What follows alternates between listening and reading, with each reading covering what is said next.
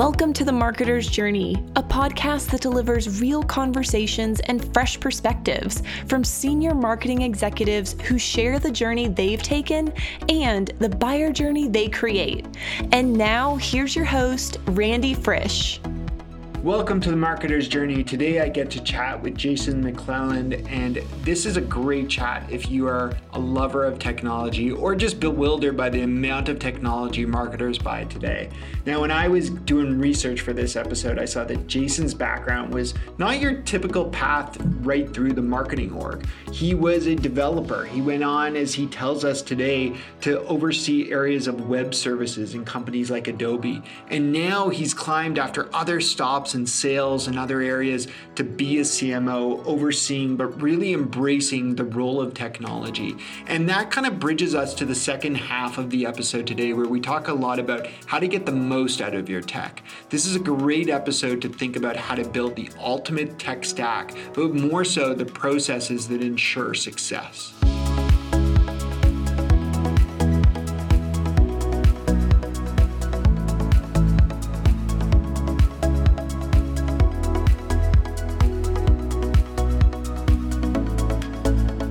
Jason, thanks so much for finding time to stop in. I'm really excited to chat about your role as CMO at Algolia.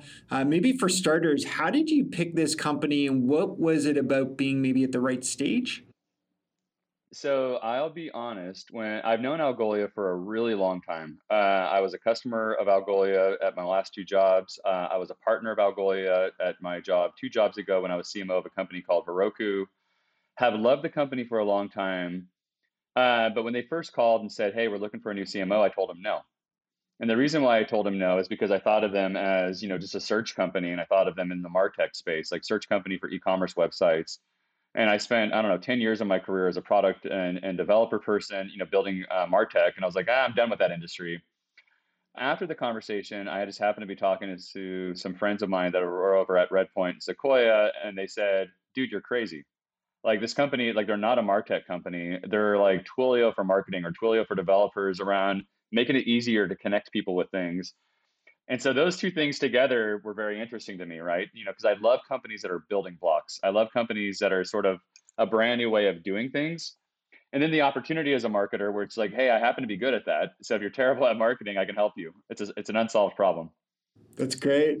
Well, I mean, if people had LinkedIn open and they were looking at your career, it's pretty impressive, the companies and brands you've been with, some of the outcomes.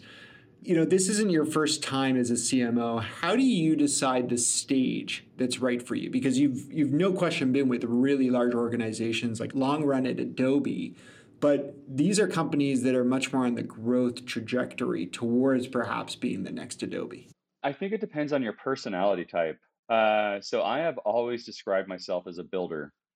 I thrive in the chaos of having sort of an unknown future, right? Where you have like good building blocks, but it's really uncertain kind of who does what, how you do it, what you should do. And I love putting the pieces together. I love the adrenaline rush of we don't know what to do. All this stuff is existential, and you got to figure it out today or else the company dies. I hate being a bureaucrat. I describe myself like a working dog. If you have a working dog, like a husky or a German shepherd, and you don't exercise it enough, like if it doesn't get enough physical and mental challenges, it will create its own, right? It's going to go tear up your bed or tear up your couch because it's going to be like, oh, I wonder what's in here. And so I'm that way. Like if a business gets to the point that you're just babysitting numbers and you're sort of like making micro optimizations to try to drive a 2% improvement, I don't care. And if you spend your time in like all day meetings, sort of like trying to get other people to come to consensus and make, basic decisions, drives me nuts.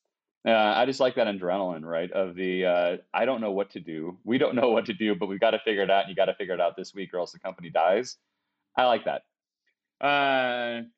And so I find myself like I like the not super early stage, right? Where the company is like, 10 people in a room and they're like, we're trying to figure out what we're doing.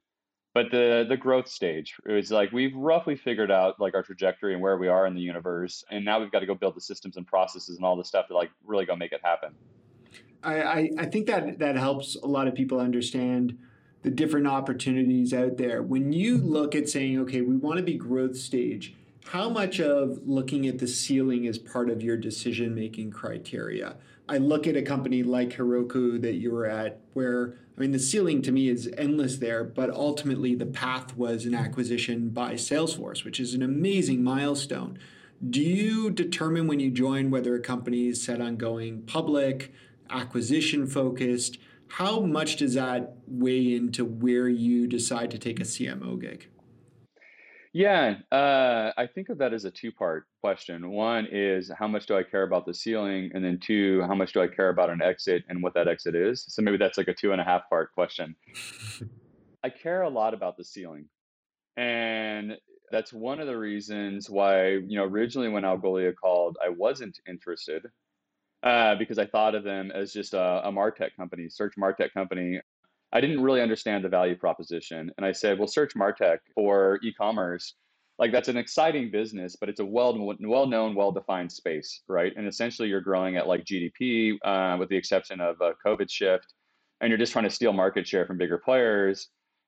Not interesting to me.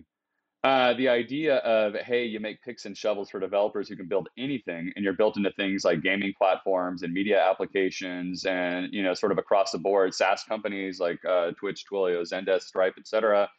Like that is super interesting because like that's an unlimited potential, right? Is like as long as you're building better picks and shovels or whatever, developers can figure out how to make really cool stuff all over the place. Like right now, we just closed our third NFT marketplace deal in the last month, right? Like that's brand new, Web 3.0 and NFT marketplaces or whatever. Like that's completely untapped. As far as exit outcome, one, people always have this belief of like, hey, my goal is to go IPO. Like that's kind of like the end of the journey. And I think that they sort of under realize that your job gets a lot harder once you go public. We all want an IPO, but for what it's worth, like your job gets a lot harder when you're like under heavily regulated public scrutiny on all the ins and outs of how you run your business. And so I'm a little bit more agnostic when it comes to like, like is the end result that we want to get acquired? Is the end result that we want to go IPO? A little bit agnostic on that.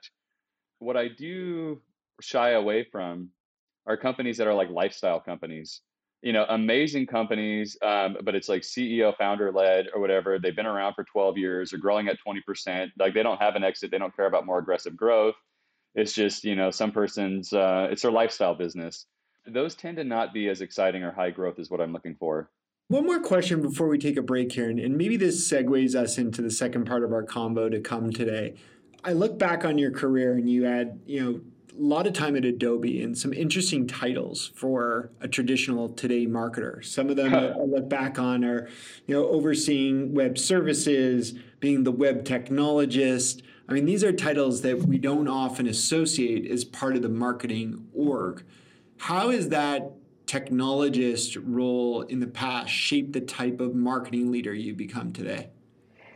Yeah, the question comes up a lot where people are like, hey, I want to be a CMO.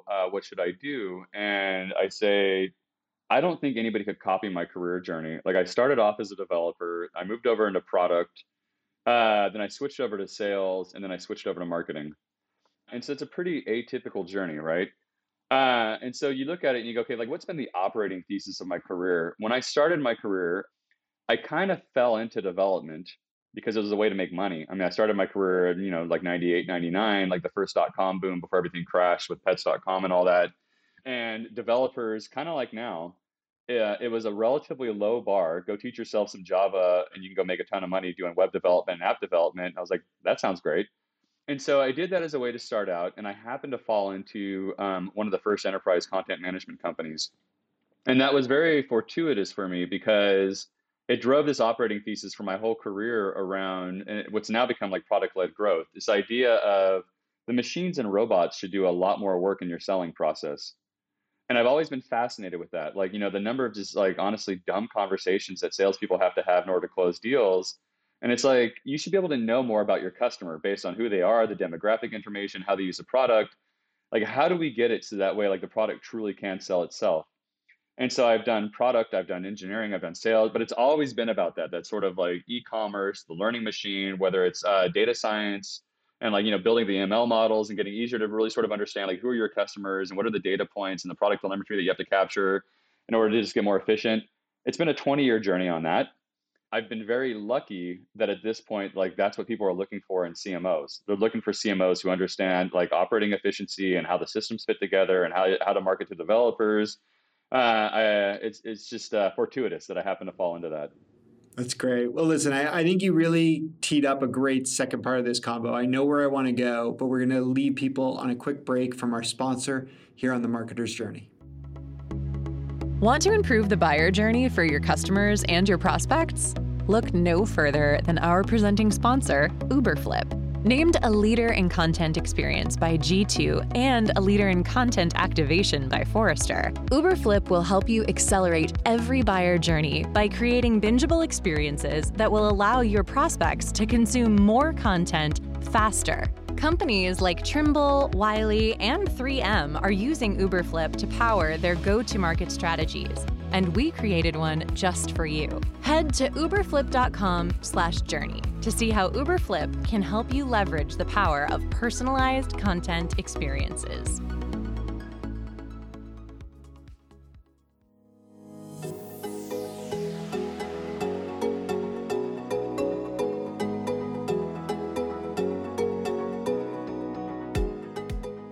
One of the things that Jason's hitting on here is that when we find the right company, it may not be marketing the way that company should be marketing. And it's important for us to look at the bigger picture of what potential might be there for this product, solution, and brand. One of the ads that I've seen the last couple of years that I really love is these AWS ads, because for a lot of us, we struggle to understand what is the role of AWS in a stack. But they do these TV commercials where they show all the things that it could power. I think that's what Jason's getting at here with what he saw in the potential with Algolia once he dug in. And that's what all of us have to do as we evaluate the right company that we may want to join.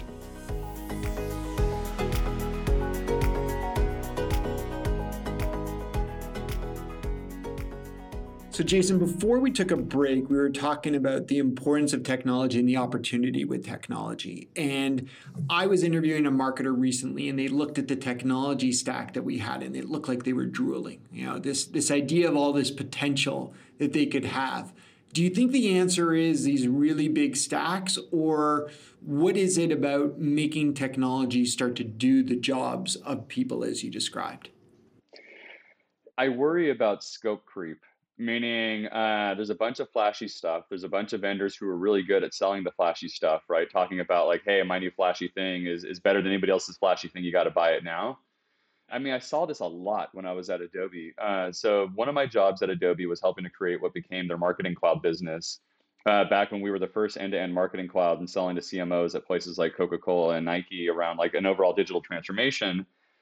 And time and time again, when advising these companies, people would get enamored with the technology.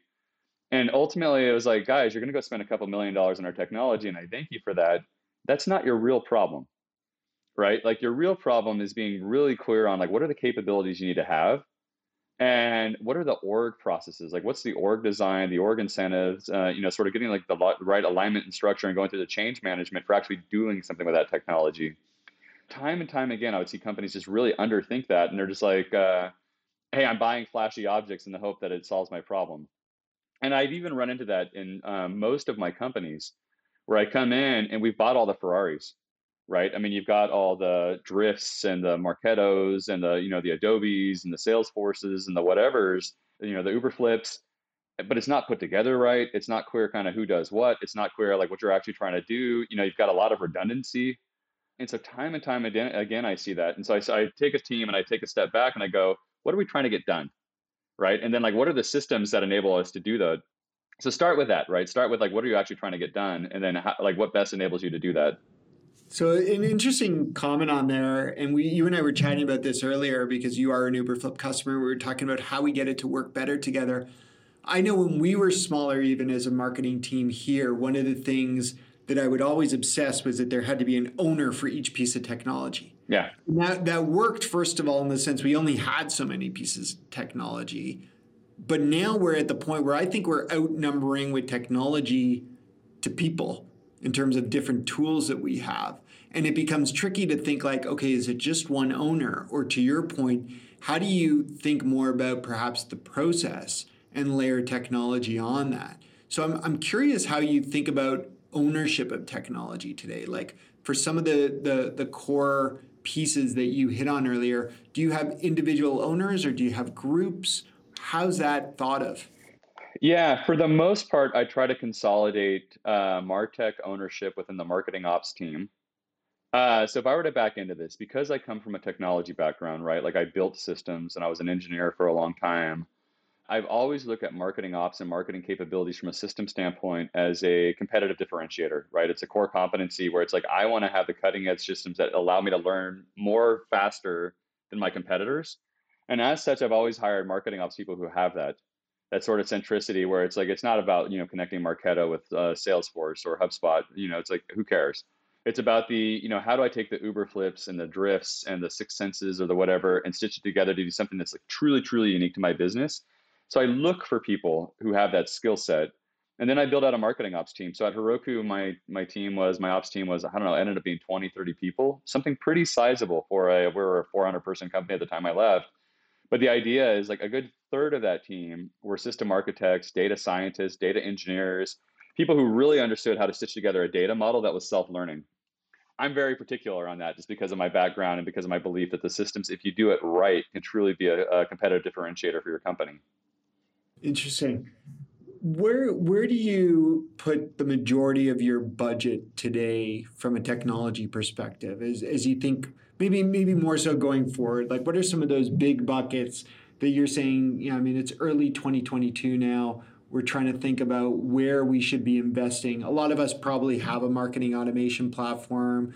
A lot of us probably have a lot of these buckets that you said, perhaps a conversation solution like Drift. But is there something that you're starting to think I've got to double down on in this area? Yeah, the ongoing investment is around better understanding your customer.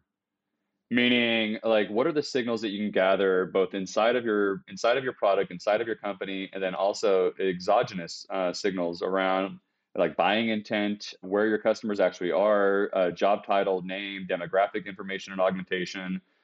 And so at all my companies, the external spend is around all the things like, Sixth Sense and Bombora and demand base and things like that, that are like helping me better understand, like who's buying what, like what are the job titles, who are the specific people, where are they going to reach?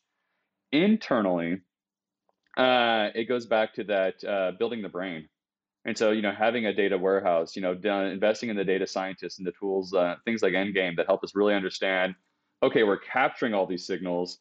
Like now, how are we munging this together and go, okay, follow up with that customer versus that customer because that customer has a higher propensity to buy. That's like a never ending journey and a massive investment at the last, I'll call it 4 companies I've been at. An interesting word that you use there that I just want to dig a little deeper is this idea of customer. Because for many of us, when we say customer, we're relating to a different stage in the buyer journey.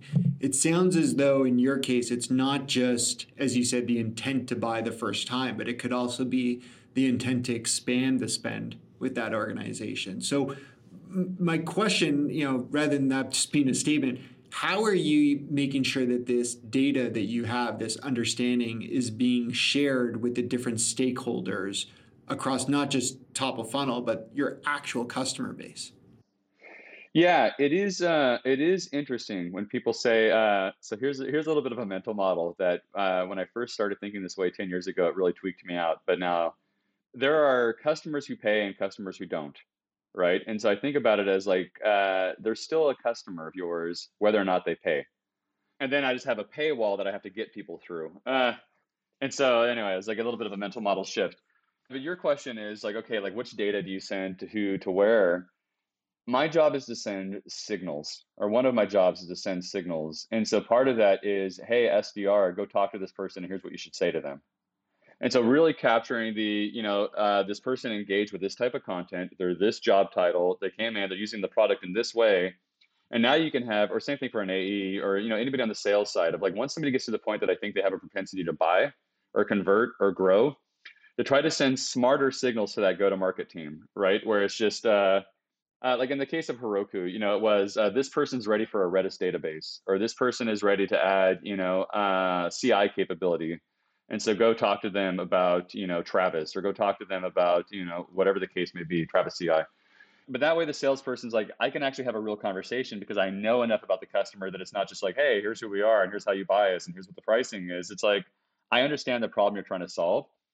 Similarly, in the end product experience, which is if I can send the right product signals, right? Like based on how I'm learning. So your product experience actually evolves.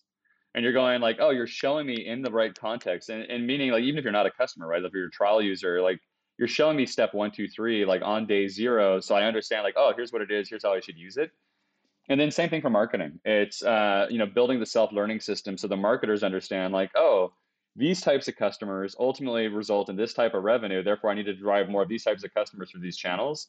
So really building the system to help the teams learn. So you're not just like throwing darts at a board, hoping something sticks. So I know that was kind of like an everything answer of like, I've got to send signals to but I all the love that stakeholders. because I think so often people will say something along the lines of it's on marketing to supply air cover to the organization, expecting we're just going to run all these programs. But to your point, it's a little bit about enabling the rest of the organization with these signals, as you call them. And I think that's a more powerful way for us to really mobilize the entire org, because marketing can only do so much, as we all know, no matter how big our marketing team is. But when we send those signals, our CS team can do things, our sales team can do things, but they can do so based off the right actions, as you said, we want them to flow.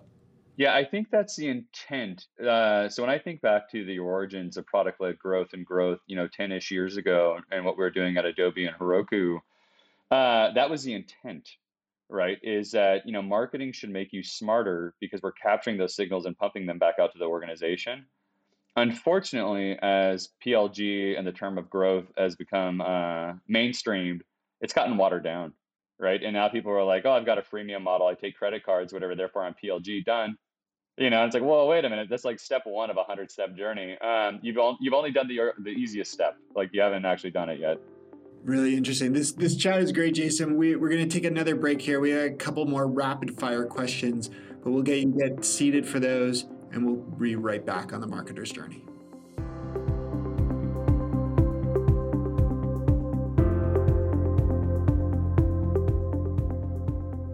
The takeaway from what Jason's talking about here is that we can't just go buy technology. We have to have a plan for how technology will be used. The framework that many of you have heard me talk about before is people, process, and technology. And I always say that tech is the last piece in that. We need great people. We need those people to introduce great processes. And then technology needs to be thought of in context to how we scale. And I think that's Jason's point here, is you need great people and great processes, and that technology needs to be something that they operate. I am really intrigued by his focus, and I'm hearing it more and more, that marketing ops is no longer just the owner of your marketing automation platform. They are the owner of all of your technology and how that works together in a cohesive manner to get the results, and as he talks about here, send those signals through your organization.